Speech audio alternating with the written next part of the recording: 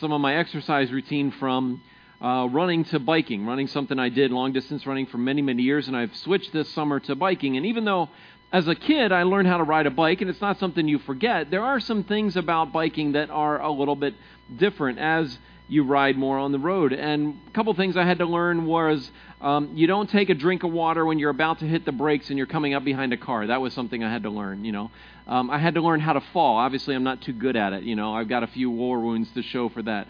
I had to learn how to ride in a group of riders. We have a group of guys that go out on Saturday mornings and ride, and I've had to learn how to do that. And much of riding around here is very different than where I rode when I was a kid. I grew up in Maryland, and Maryland's fairly flat. There's not a lot of hills in Maryland, but you can't go anywhere around here without finding hills. It's basically you're going up, down another, and there's a little bit of flat spot in the middle, barely, if you can find any. And so one of the first things that you have to learn how to do around here is how to ride downhill. And I got to tell you, the first time one of the guys that I ride with, Glenn Moeller, took me on this hill, and he's hurling down this hill with complete, utter abandon, and I'm squeezing the brakes, holding on for dear life, hoping I don't end up over the top of the handlebars, wondering if I'm going to do a face plant on the pavement, and all I've got is this little piece of metal and this plastic thing on my head, protecting me. That's it, But over time, as I did it more and more often, then I got more comfortable riding downhill, not grabbing onto the brakes, even, crouch down so you reduce the wind resistance and go a little bit faster. And I thought I had accomplished this until yesterday. They took me on a steep hill with a curve, and I realized I'm all back to the square one, and fear just gripped my heart. And I'm like, oh no, how am I going to go around this curve and not wipe out in some guy's yard or become part of the pavement? What's it going to look like? But I've had to face fears that pop up over and over again with this new experience. And earlier this summer, Bill talked about the fears that we have to navigate. And 2 weeks ago, I talked to you about fears that show up, and I had you write those fears down. I was just kind of wondering, how are you doing with those fears that I asked you to write down? How are you doing with fears? Maybe some of you started in a new class, started with new teachers. Maybe some of you started in a new school. Maybe some of you started in a new job or a new relationship. We talked about the fears that are associated with that. Maybe there's some fears about your job security. Maybe there's some fears about a relationship or about your marriage or even how your kids will turn out. There's all kinds of fears that show up in our hearts and show up in our lives. We talked about how we navigate those fears. And this morning, as we continue in our series entitled Follow, I want us to talk about and look at what God has to say about navigating these fears. Because God doesn't say these fears will not exist. He doesn't say these fears will not exist. But He gives us some instruction about what to do with these fears. And I believe as we tackle these fears the way God talks about tackling them, that it can change our outlook in life over time. As I mentioned last week, some of the ideas from this message series I've taken from a series by Andy Stanley with the same title, Follow, that's given me some direction for this. And last week we looked at Jesus' instruction to the group of people that were around Him that He started to talk to, and His instructions were this: follow me, follow me. Over and over again He said, follow me. And we talked about the fact that Jesus had this reputation, and He had this unique canny ability to be extraordinarily comfortable with people who were very different than He was. Very different than He was. People who were not anything like Him. Jesus didn't hang out with the local rabbis club, or the rabbi. You never read about Jesus with other rabbis, but that's what He was. We saw last week that Jesus was with the tax collectors. Jesus was with the sinners. Jesus was with people He was least likely to be seen with. Those are the people He chose to spend time. And He was most comfortable with people who were not like Him, people who were different. And they were comfortable with Him. People not like Jesus were comfortable with Jesus. People not like Jesus were comfortable with Jesus. And I ask you this question, and I challenge you to think about this during the week. Am I following Jesus? Am I following Jesus? And ask yourself that question over and over again. And as we talked about that question, there's two criteria that I highlighted. I highlighted 4, and if you weren't here last week, I encourage you to go online and listen, but just want to highlight 2 of them. One of the criteria is you don't have to be a good person to follow Jesus, because Jesus invited anybody to follow Him. Actually, the reality is, if you are not perfect, and you know it, you're actually very qualified to be a follower of Jesus. Because Jesus said to those who thought they did not need him, he sent them away. And to those that recognized that they needed Jesus, he said to them, come and follow me. And the second requirement that exists is to follow Jesus is you don't have to believe everything Jesus taught right away. Everything Jesus taught right away. It's not uncommon for me to talk to individuals about Jesus and for them to say, well, I just can't buy all that stuff. I can't buy everything that's here. I can't believe all that stuff. Jesus never said, you have to believe all this and accept all of this to follow me. He didn't say that. He said to people who didn't believe all of it, who couldn't buy into all of it, follow me. Just come and follow me. His disciples at the first hint of trouble, the people that were following him, they did what? They ran and hid. They didn't follow Jesus. And it wasn't until after he died and rose again that they started to figure out and understand and believe some of the things that Jesus said. And so today, as we continue in our series entitled Follow, I want us to answer this question. What's the payoff? What's the payoff? What's the benefit of following Jesus? What's the end result? You could put it this way. What am I going to get out of it? Because the truth is, if you decide to follow Jesus in the course of your life, he's going to ask you to take some more steps in that song we just sang about. He's going to invite you to surrender your life to him. And you're going to have a decision that you'll have to make. But what I truly believe is that if you do make the decision to follow him, and if you do make the decision to surrender your life to him, that down the road you're going to eventually look back and say, that was the best decision I ever made in my life. As people think about following Jesus, there's a variety of benefits that come to mind. Some people think that if they follow Jesus, their life is going to get better. Their life is going to get better. And I would suggest to you that some things about their lives will get better. For instance, if you follow Jesus, when people wrong you, you'll probably be able to forgive them a little bit easier. Not necessarily quickly, but easier. If you follow Jesus, you'll probably be able to love others in a very deep, meaningful way. If you follow Jesus, it's likely that you'll be more gracious. There's a good possibility you'll worry less. So will you become a better person if you follow Jesus? I think likely you will. But nowhere in Matthew, Mark, Luke, and John, the Gospels, does Jesus say, follow me and I will make you a better person. It doesn't say that anywhere. Another reason people follow Jesus is because they think it'll guarantee them heaven. It'll guarantee them heaven. But the truth is, nowhere in the Gospels does it say, follow me and you will go to heaven. Doesn't say it anywhere. Doesn't say you got to follow Jesus and do what he says and everything he says and then you'll get... Doesn't say that anywhere. As a matter of fact, there's a story about a guy who was in trouble. He had been a lifetime criminal and he was finally getting his just reward for being a criminal. He was being hung on a cross. He was being put to death for his crimes. And when he was hanging on the cross, he said to Jesus at the last possible minute, would you take me to heaven with you? And Jesus said, sure, you can go to heaven with me. And you're like, wait a minute. He didn't follow Jesus. He didn't walk with Jesus. He didn't change his life. Now, I wouldn't suggest following his plan of attack because none of us know how many days we have or when our lives will come to an end and try to invite Jesus at the last possible moment. But the message nowhere in the New Testament, nowhere in the Gospels is follow Jesus and you'll get to heaven. Another benefit that people think comes from following Jesus is that he'll deliver a pain-free life or a problem-free life. And nowhere in the Bible does it say pain-free or problem-free if you follow Jesus. Some of us were raised in families where there were certain things in the church culture, certain things in our church community where we were encouraged to do, and we were promised that there would be benefits if we would do this. If you pray this prayer, this is what will happen. If you touch this cross, this is what will happen. If you repeat after me, this is what will happen. If you memorize this, this is what will happen. And nowhere in the Bible does it give those kinds of conditions, that if you do this and do this and do this, then this is going to be the outcome. You know where that usually works? It usually works in a magic show. If you do this, and then this, and then this, you'll see the outcome. But not in Christianity. And so today we want to look at what Jesus had to say is the result of following him. The result of following him. not a pain-free life, not a promise of heaven, not to become a better person, but what is the result of following him? And to do that, I want us to look at a passage of Scripture, a story in the life of Jesus, kind of early on when he was here on the earth. And there's three different groups of people that are around when he's giving these instructions that are following Jesus. There's the masses, just people that heard about him.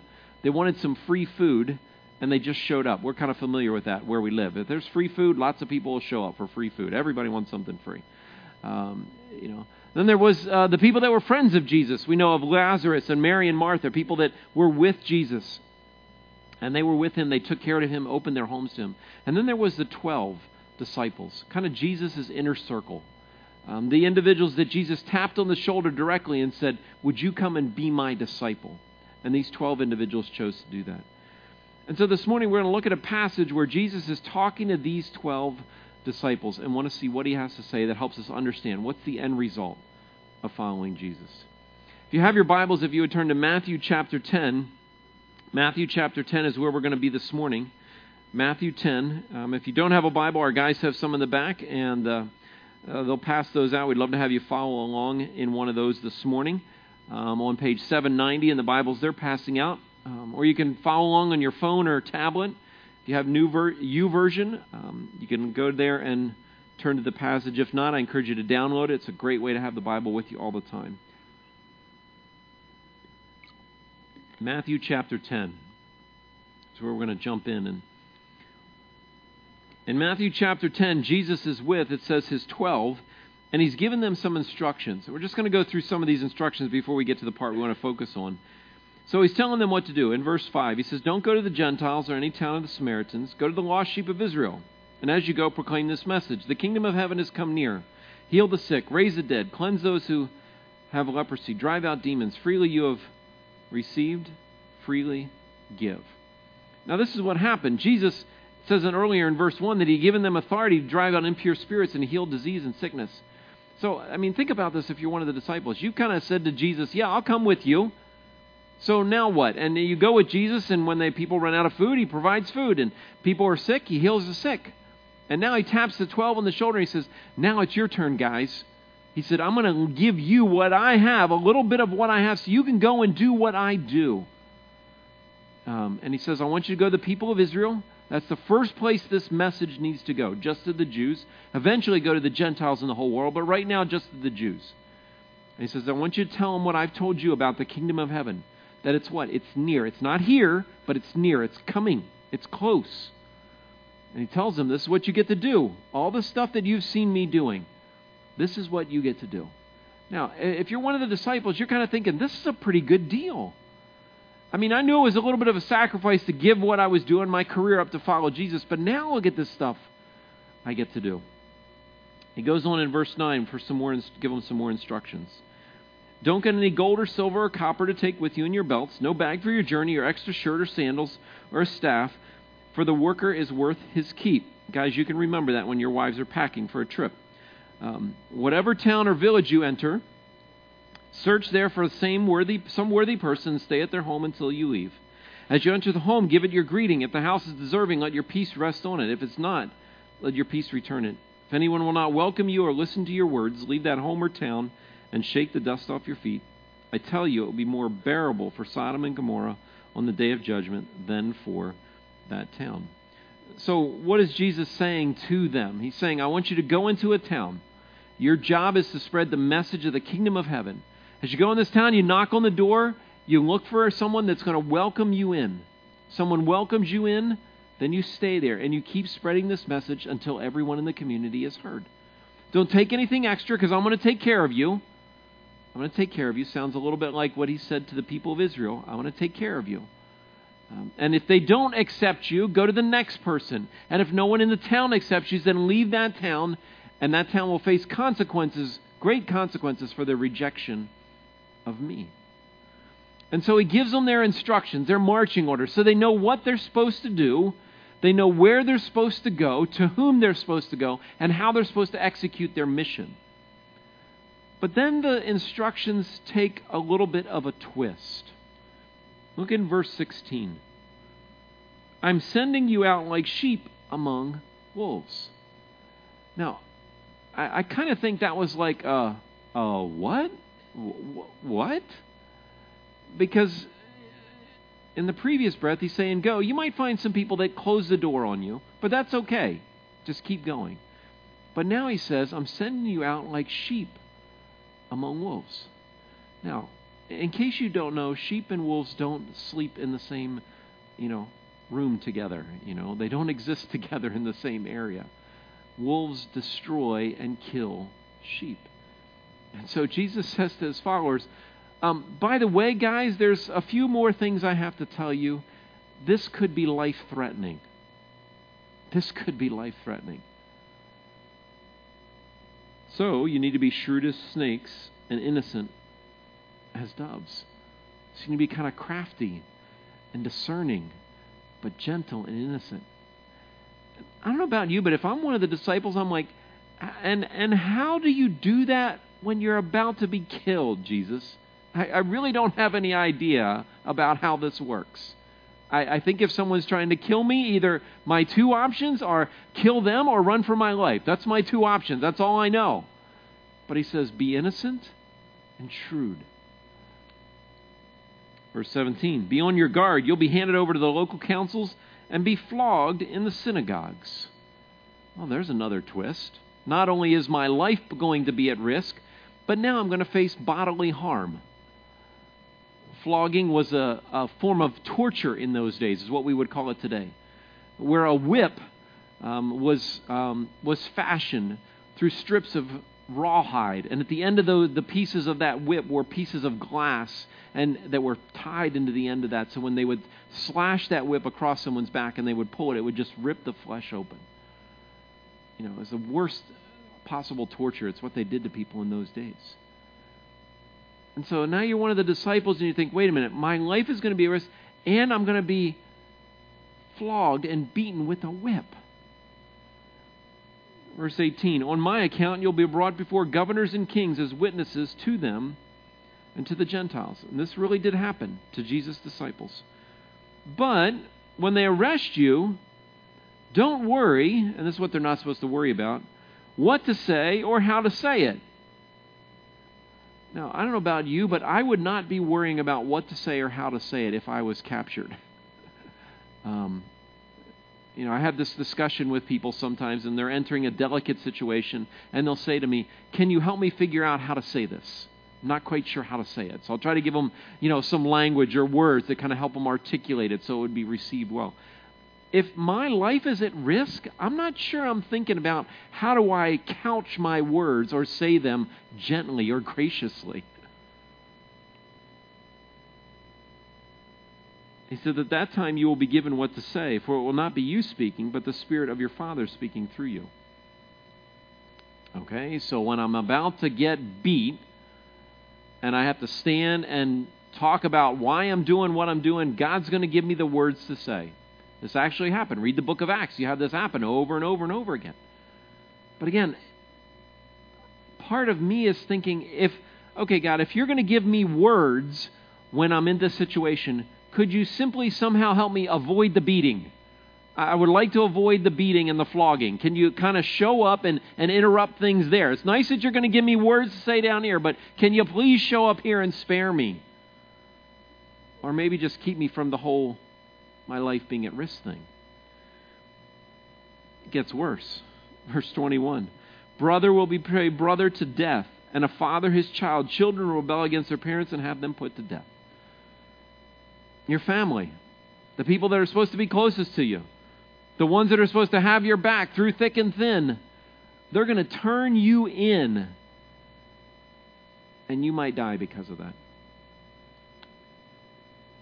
And then he ends in verse 22. He says, you will be hated by everyone because of me.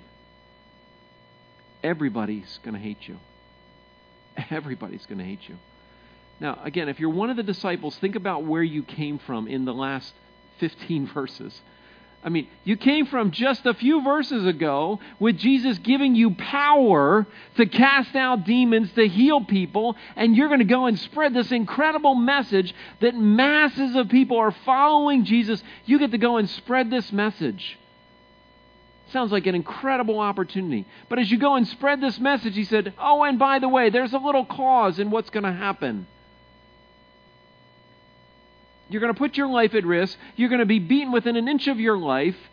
God's going to give you words to say. By the way, your family might turn you in, likely will turn you in, and you're going to be hated by everybody to boot. Doesn't sound like a very appealing, I'm going to sign up for that. But he said this is what's going to happen. And if you read the book of Acts, that's exactly what took place. Then he goes down in verse 26, and he says this. And he says, so, don't be afraid of them. Don't be afraid of them.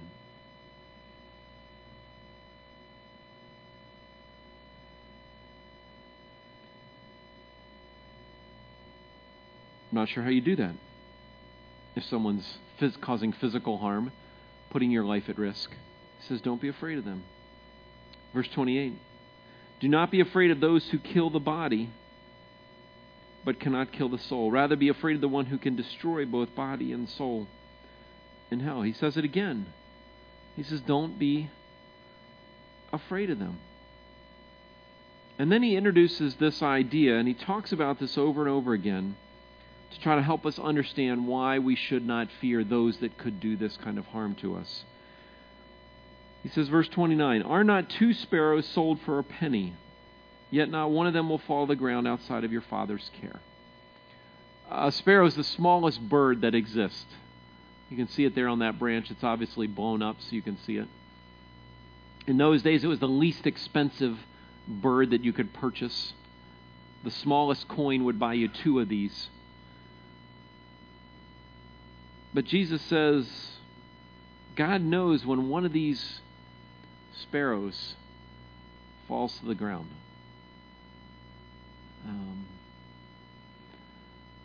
I don't know about you, but if I sit and think about that, I can't quite wrap my mind around it.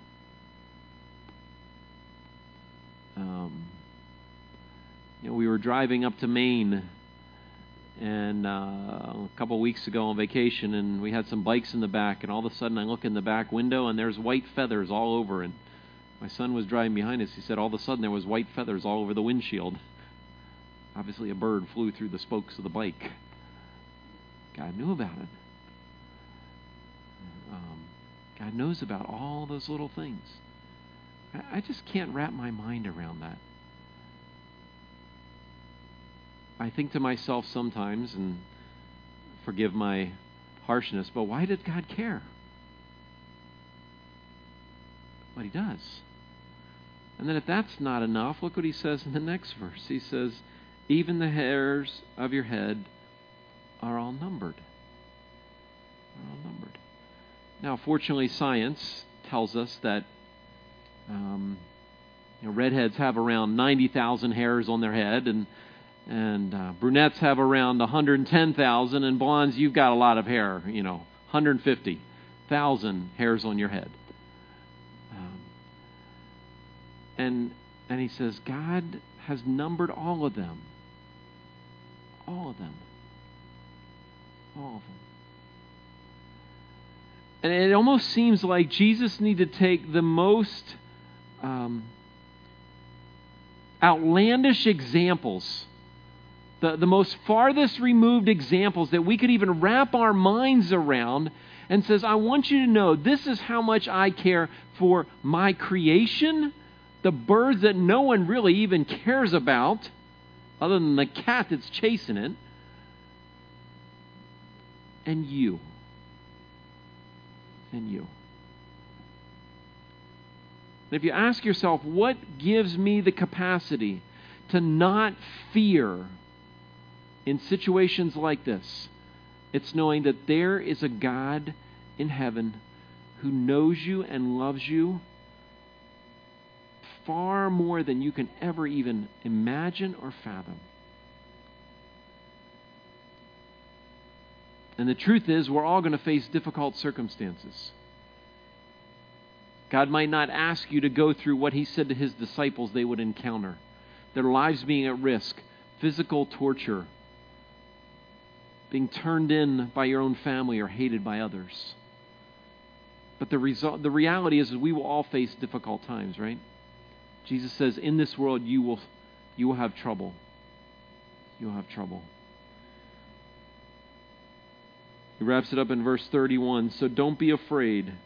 You are worth more than many sparrows. Than many sparrows. And what Jesus is trying to tell his followers here, and I think the reason that it gives us the ability to follow Jesus knowing this is the outcome, is that you are more valuable to him than anything that exists. And that he will never, ever, ever abandon you. He says, don't be afraid. Don't be afraid. Don't be afraid, because you matter more to me than anything else I've created. Don't be afraid. Don't be afraid. Don't be afraid, because I am always with you. Ask yourself this question. What would my life be like if I woke up tomorrow, if I woke up on Tuesday, and I began every day with this unshakable confidence that God was going to be with me and that God loves me no matter what I face today? No matter what I faced. I mean, students, think about that for a moment. What would it be like for you to begin your day with this thought that God is going to be with me, even if I go and sit in this class with this teacher that I know has it out for me, and there's no way I can get a good grade in that class? What is it like for God to be with me when I'm hanging out with my friends and someone tells friends something I told them in confidence? They gossip. What is it like for God to be with me when I get treated badly on the sports field? Or the coach reams me out for something that someone else did wrong?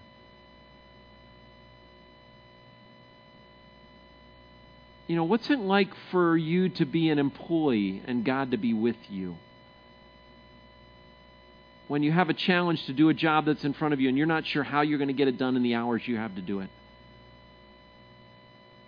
When the expectations are greater than the time that you have to accomplish the task in front of you. Or how about to be a boss when you're trying to make a decision about an employee that's not cutting it? Or you're trying to figure out which direction to take the company that you've been entrusted with. What's it like to know God is with you every day, no matter what? No matter what. And not only to know that God is with you, but that God loves you. That God loves you. Jesus kept trying to say this over and over again to his followers. In Matthew chapter 6, verse 28, he says, "Why are you worried about your clothes?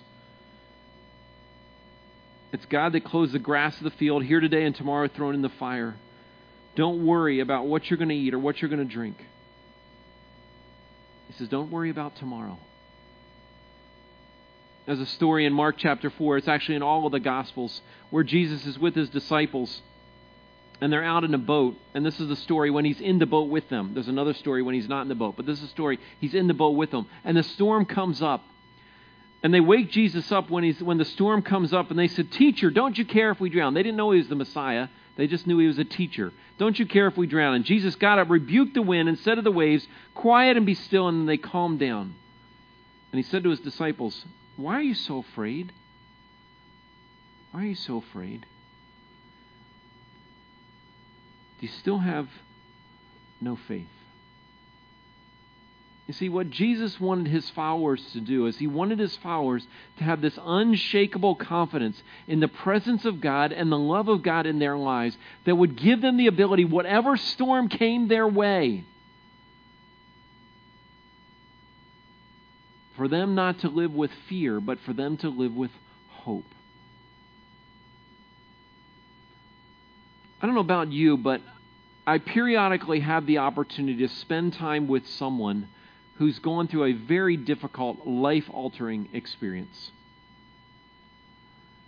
And some people, I spend that time with them, and when we talk about what's going on in their lives, I wonder, will they make it? Literally sometimes. Will their faith survive?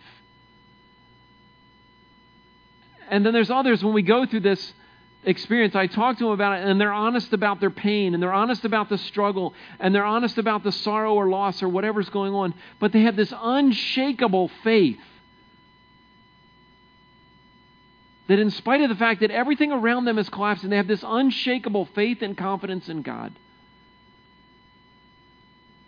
And I find myself at times wondering, what would my faith be like when those things hit me? Because they'll hit us all.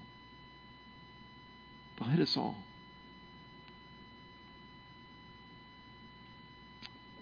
You know, imagine, I'll take dads, could be dads or moms, but I'll take dads. Imagine, dads, if you're overhearing one of your kids talking to a friend, and the friend's kind of going through a difficult time, and your kid says to him, you know, it's sorry to hear you're going through that, but I know if I went through a tough time like that, my dad would always be there for me. Imagine the pride you would feel in that moment. But then the painful reality that, man, as much as I want to be there all the time for my kids, sometimes I can't. Sometimes geographically I'm removed from them at that moment in time. What if I was away on a business trip? What if they were away at college? As much as we want to be there with them and we would love to do that, the reality is we can't. But God offers far more than that. And He says, are you willing to trust an all-loving, all-powerful God who is always going to be with you and whose love will never leave you alone? You know, there's another benefit that shows up in our lives when we have this unshakable confidence in God instead of our fears. And it's the ability to love people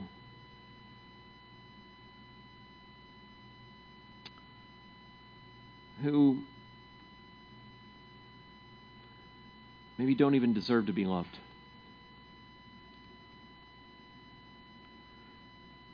I mean, what does it take for you to love a spouse that's divorced you, or a child that's abandoned you, or the friend that's wounded you, or parents who rejected you?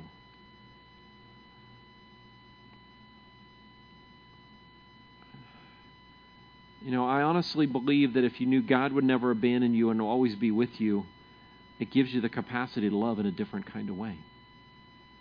John talks about this in 1 John 4:8 when he says this, there's no fear in love, but perfect love casts out fear.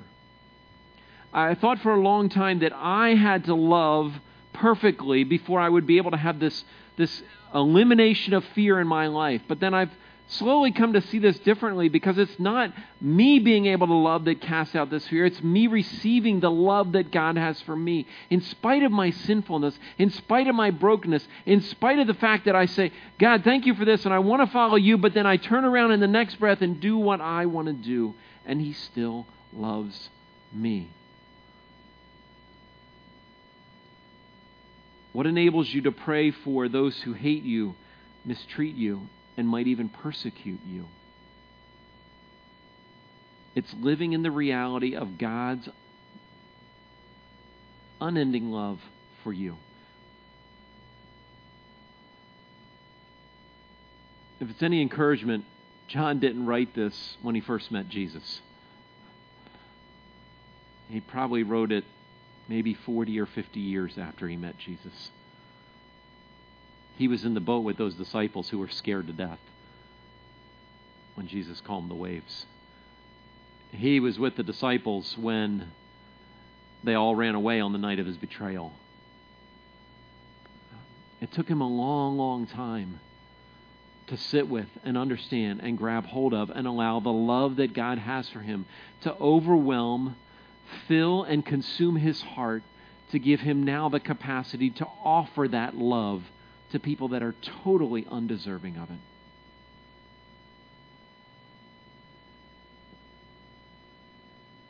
Paul writes about this in the book of Romans when he says this. He says, who can separate us from the love of Christ? What about trouble? How about hard times? Maybe even being persecuted for our faith.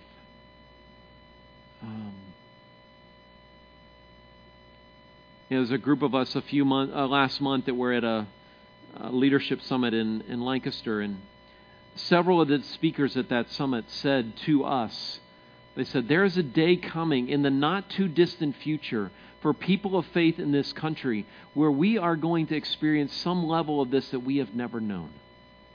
And it doesn't matter who's in the White House.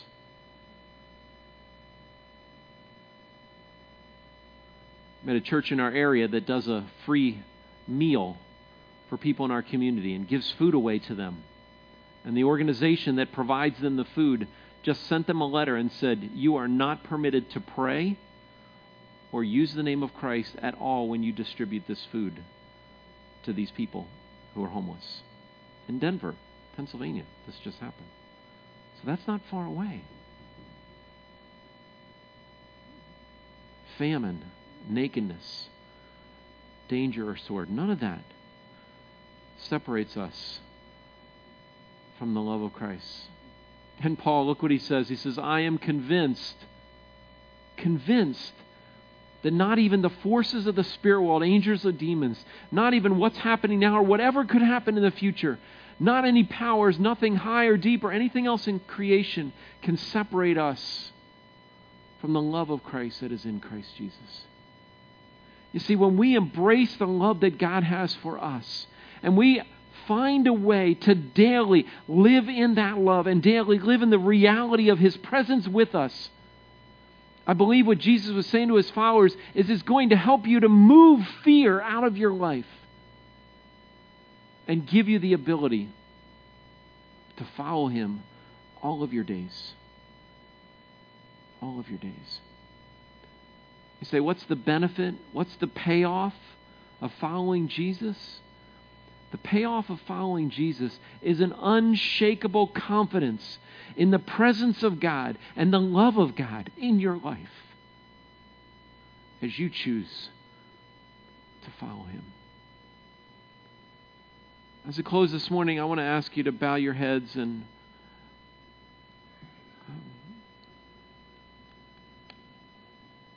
just thank God for His love, for His presence.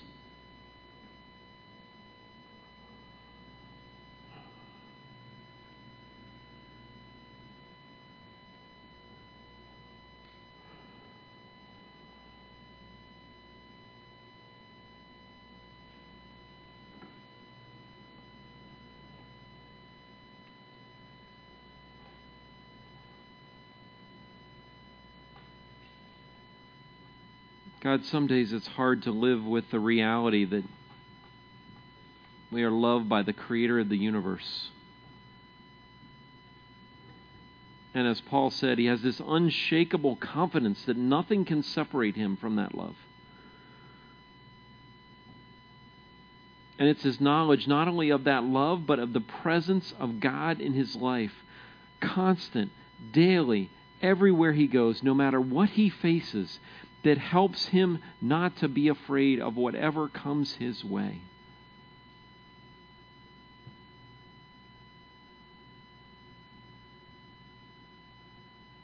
God, I know in my own life recently, as I have felt fear,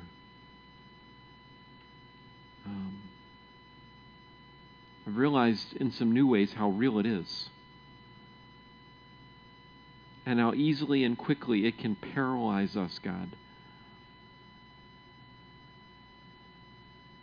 But you've offered a different way.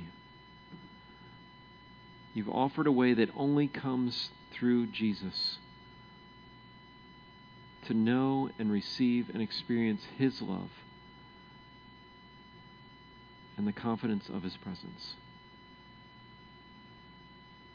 God, as we walk out of this room today, you know what's happening in each person's heart. You know each person's story. You know the things that, because of your presence, we no longer fear. You know the things that we are battling fear right now.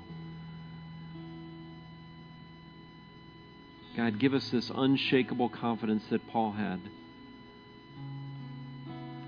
That nothing can separate us from your love. or your presence. May that give us freedom to live and to love and to follow Jesus. In your name we pray.